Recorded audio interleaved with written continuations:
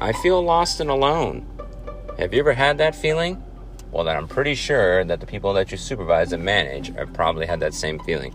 Hi, my name is Daniel Faust from Learn and Live, helping you empower people from the bedroom to the boardroom. Today's topic is about empowering your people. I got an opportunity to train somebody before I came to my acupuncture appointment, and I think there's 3 things that I've learned to how to go over and empower my people. And I'm hoping that these 3 tips can be taken not just for me, but also for you. So let's get started. So first thing that I'm going to go over and learn from this training that I did today is tools. It's an amazing thing on how many tools you have as a supervisor or as a manager, but we forget that the people that we manage and supervise might not have that tool, forgot about using it, or didn't even know it was a resource even to begin with. So as we go over and think about our days as we manage and supervise people, we need to go over and think about the tools to equip them to go over and to use. Is it a guarantee they're going to use the tool that you go over and give them through email or through a training or through a video lecture? May or may not be, but that 1 or 2 people might go over and find that tool very successful. Now, there's a difference between mandatory tools to empower your people and optional tools. The mandatory tools, yes, they need to go over and use. I'm talking about the optional tools and websites and resources that you have at your disposal that makes your job easier, that might make their job easier. And especially if you're managing them or supervising them in some capacity, it's definitely key to go pass those on.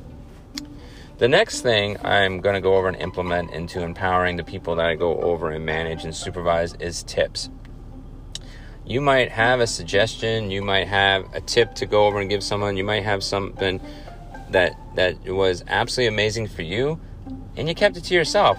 But the thing is that if we're empowering our people, we need to share those tips. And again, just like tools and tips, you can't go over and guarantee they're going to go use them. But if they don't go over and have them in their quiver, you can't go over and give them. I recently gave a tip on COAs that we did, which are course of actions in 3 different ways. And the gentleman I was training was a little lost at first, but once I gave him those tips to say what to go over and to do, then he felt more at ease. And again, you're not always going to get those trainings or times that you're empowering your people when you give those tips and you think they're going to be effective. But the thing is how often have we read that one email that changed our lives in one area? I know I read recently there was some tips that were given in Canva, and I'm like, I didn't even know it went over and did this, and it saved me hours. And I also remember another scenario when I was trying to be a web designer, and if I would have known the Lasso tool was available, I would have saved myself 3 hours. So tips are key. So when you get tips, pass them on to your people. And lastly is time. We tend to get to work and we factor our time on the tasks that we go over and do. But do we factor the time of what people we invest into and work with and things that we're doing throughout the day? We definitely need to go over and do that.